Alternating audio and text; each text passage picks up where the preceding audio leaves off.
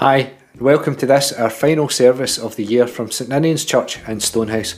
My name is Stuart and it's my very great privilege to be the minister here. This week we are delighted to have the moderator of the General Assembly of the Church of Scotland, Dr Martin Fair, as our guest preacher. So let's join together in worship. This old year is almost done. But before we say farewell, let's pause and watch and wait with the patience of Simeon and Anna for the dawning of the promise. As one year ends, we continue. We come to God. We bring our memories and our hopes for the future. We bring our worship. We read from Luke at chapter 2, verses 25 to 38. Now there was a man in Jerusalem whose name was Simeon.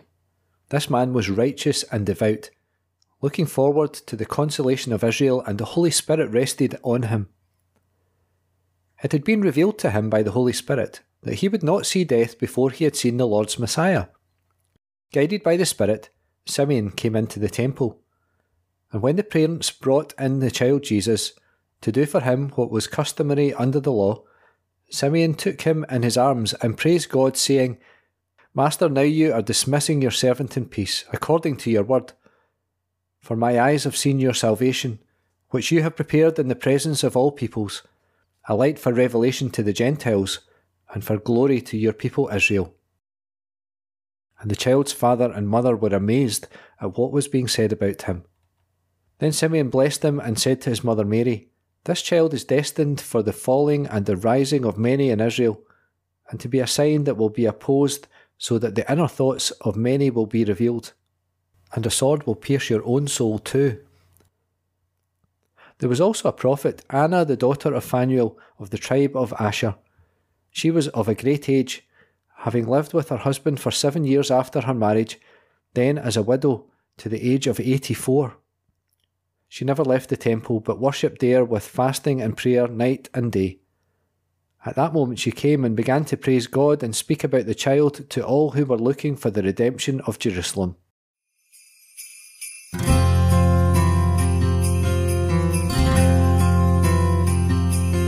Well, this just isn't the Christmas we ordered. It's not what we expect. We want our winter wonderland. Our party plans are wrecked. But don't we know we're not the first to have a world turned upside down? Joseph and Mary must have felt this way, out of place in an unknown town. Through the joy, through the pain, Christmas coming near again. Rejoice, rejoice.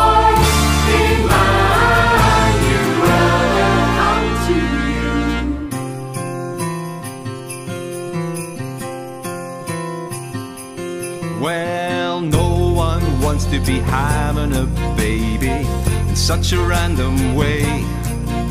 They're all stressed out in Bethlehem, just want a normal day. Still, even in the strangest times, there's good news to be found. One of the things that we're thankful for when we stop and we look around. Joy, through the pain, Christmas coming near again. Rejoice, rejoice, Emmanuel will come to you.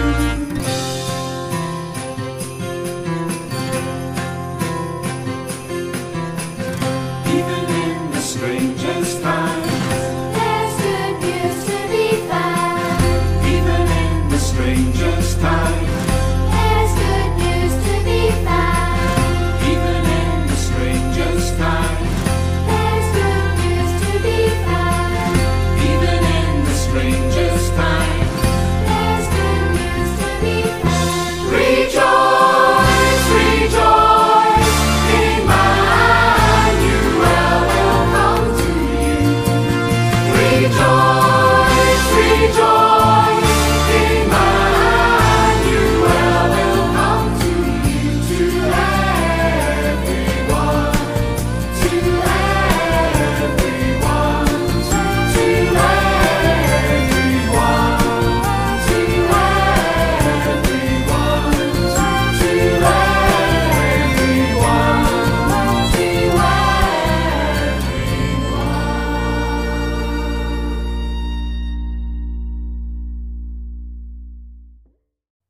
join in prayer.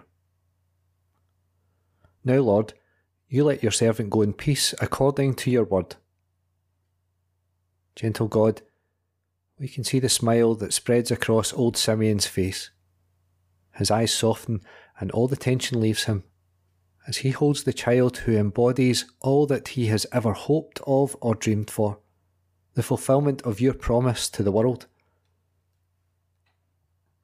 In our imaginations, if we can do so safely, and not if we can't, we take ourselves forward to our last moments, many years in the future or just around the corner. What would it take for us, for me, to be able to say, I'm ready now, I can go in peace? Would it be to see your children settled, to have passed on our stories to the next generation? Are there places still to be visited, dreams to be fulfilled, or ambitions to achieve? Do we want to leave a mark behind? To know we've made a difference somehow, not to be forgotten? Are we still hoping to find the answers at last to the big, imponderable questions? Who am I? What does this all mean? Is there something more?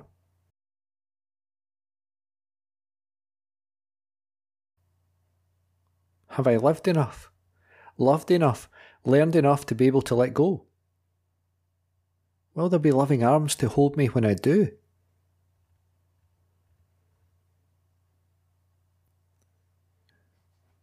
God, our beginning and our ending, our life's source and its goal, may it be enough for us as it was for your faithful servant Simeon, to know that you are there, that the promises of our faith are true, fulfilled differently in each generation, but not an illusion.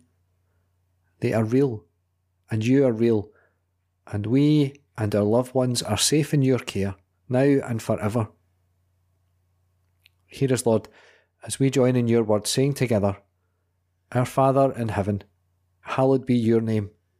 Your kingdom come, your will be done, on earth as in heaven. Give us today our daily bread. Forgive us our sins, as we forgive those who sin against us. Save us from the time of trial, and deliver us from evil. For the kingdom, the power, and the glory are yours, now and forever. Amen.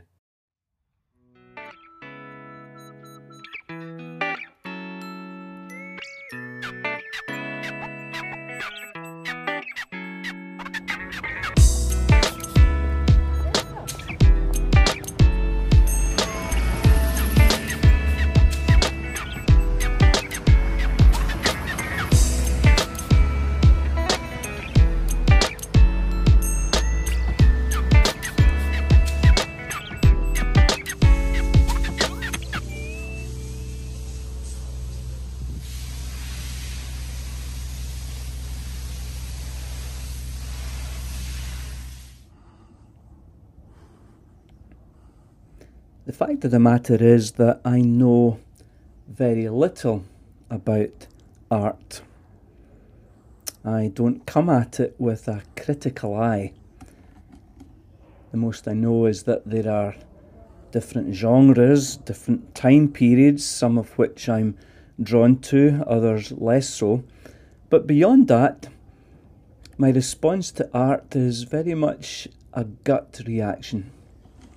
Certain pictures I like, and others I don't. Simple as that.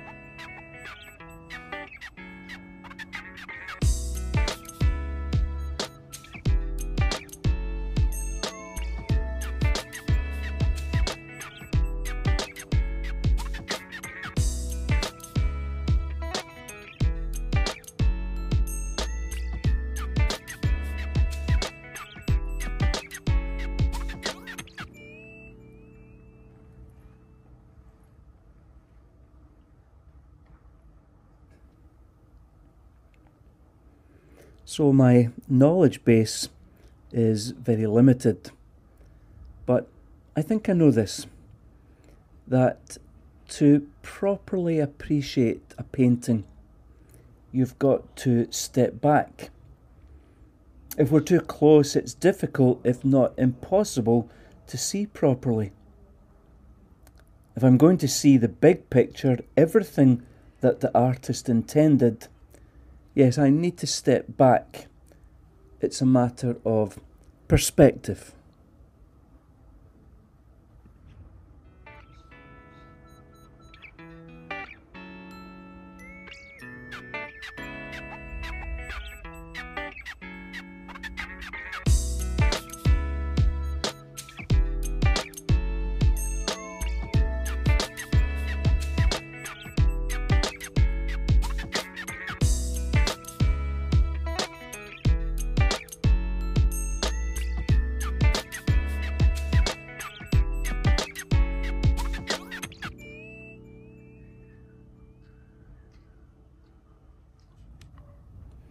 These two pictures illustrate the point perfectly.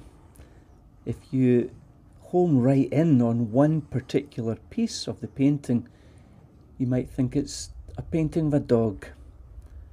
But in fact, the dog is just a small part of something that is much bigger in scale. You don't get that unless you step back, unless you get everything in perspective.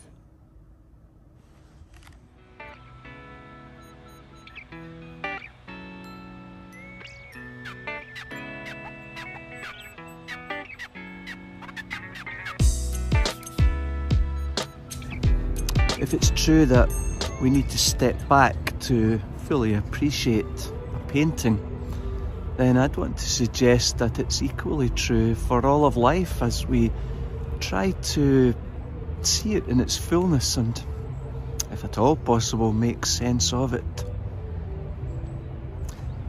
And if you really want to begin to ponder the big questions about what's it about and where's God in all of it, then absolutely, you need to step back.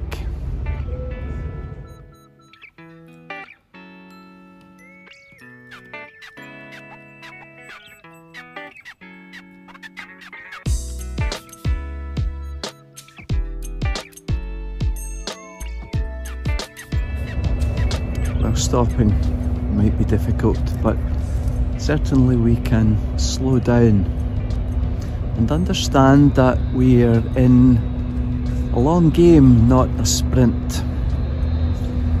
I want to suggest that we need to do the following. We need to pause. We need to be patient. We need to focus on the permanent and not just the passing. And we need to persist.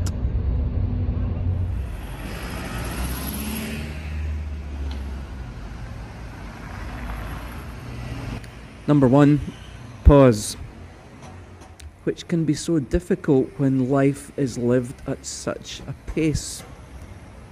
There seems to be little time to step back. I think many folks have worked harder in these last 9 months than ever before. And if not in offices and in workplaces, then from one Zoom meeting to the next. Go, go, go. Friends, take some time to pause. Even in the midst of the busyness, it's good to pause for a moment to appreciate that which is a little more enduring than most of what competes for our attention.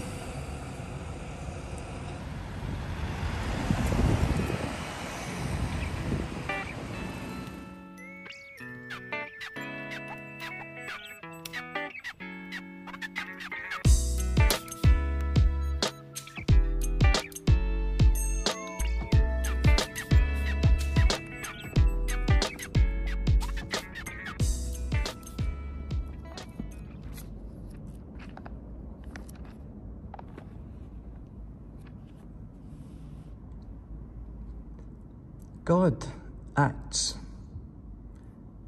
God makes good on every promise. God is completing the big picture. It's just that his timescales are of a different order to ours. That's why we have to be patient. When I phone a business or a call centre, I want someone to pick up right away, not to tell me I'm in a queue. When I'm web browsing, I want instant connection. Don't show me the wee arrow going round and round, and don't even start with traffic jams or ScotRail is sorry to inform you that your train is delayed by half an hour. I mean, I've got a life to live, stuff to do, people to see, places to go. You know, I'm in a hurry. Let's get this thing moving.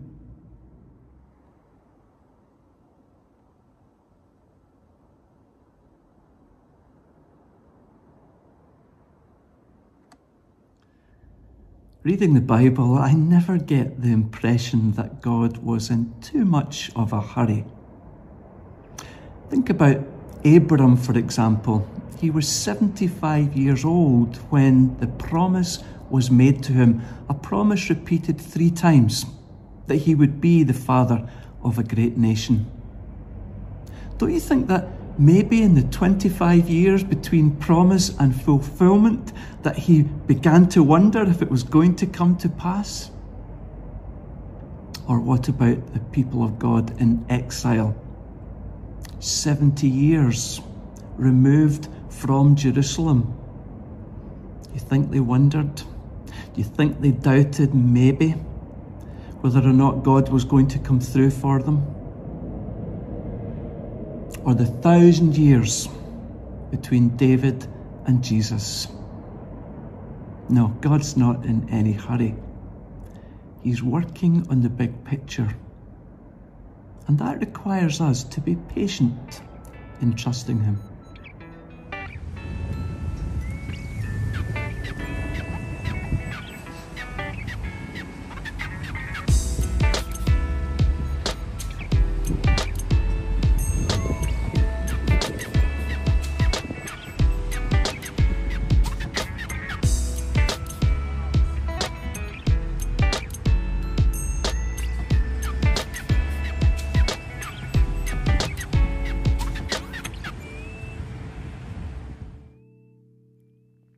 So we pause, we be patient, and we remember that that which is permanent is equally as deserving of our attention as that which is passing. Now, of course, this modern day building is much more recent, but there is evidence that there's been Christian worship here for 1,300 years. Can you imagine what's happened through all of that time? While people have worshipped on this site, there have been wars, famines, plagues, revolutions, reformations, unions, ups and downs, comings and goings, blessings and curses, sin and salvation, all of life and death. Even today, all of life streams past this holy place. And the backdrop to all of that, the eternal God, who is the same yesterday, today, and forever. We're reminded we blossom and flourish as leaves on the tree, and wither and perish, but naught changeth thee. Much passes, but much remains.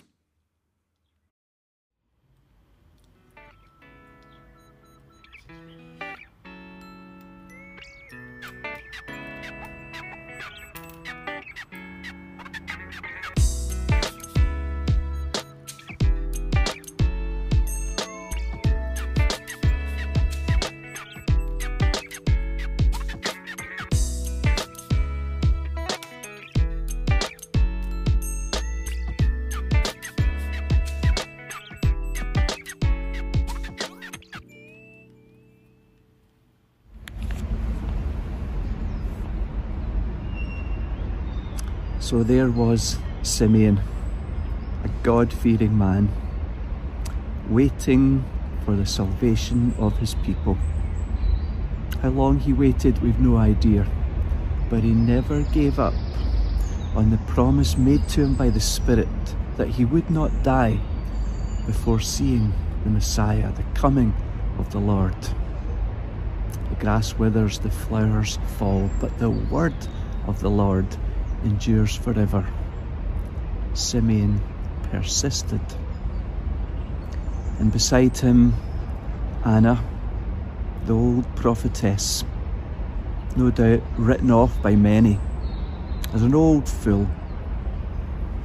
There she was, worshipping, fasting, praying, waiting, trusting that God would deliver on his promise. That's persistence.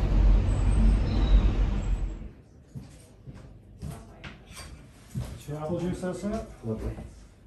Thank you. Thank you very much. No worries.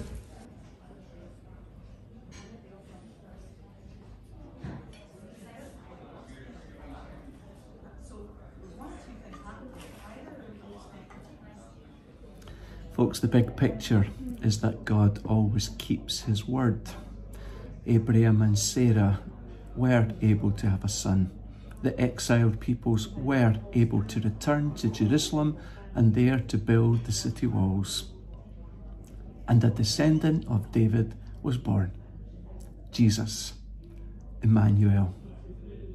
And Anna and Simeon were able to see that for which they had waited so long.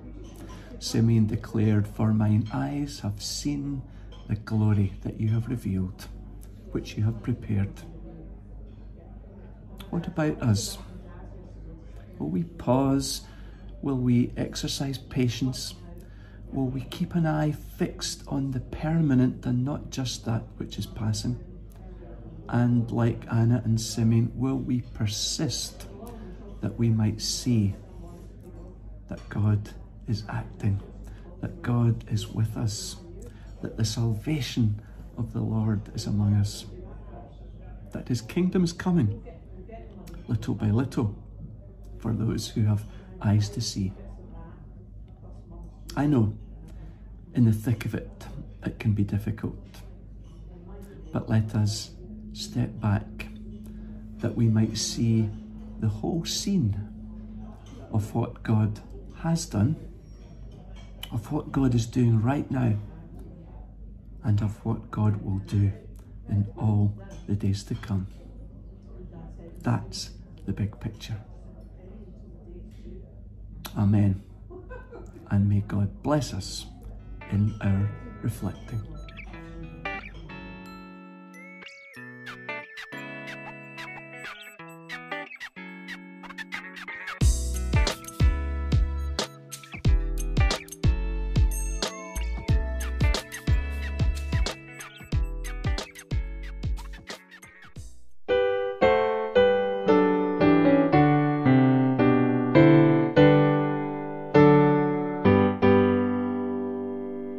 All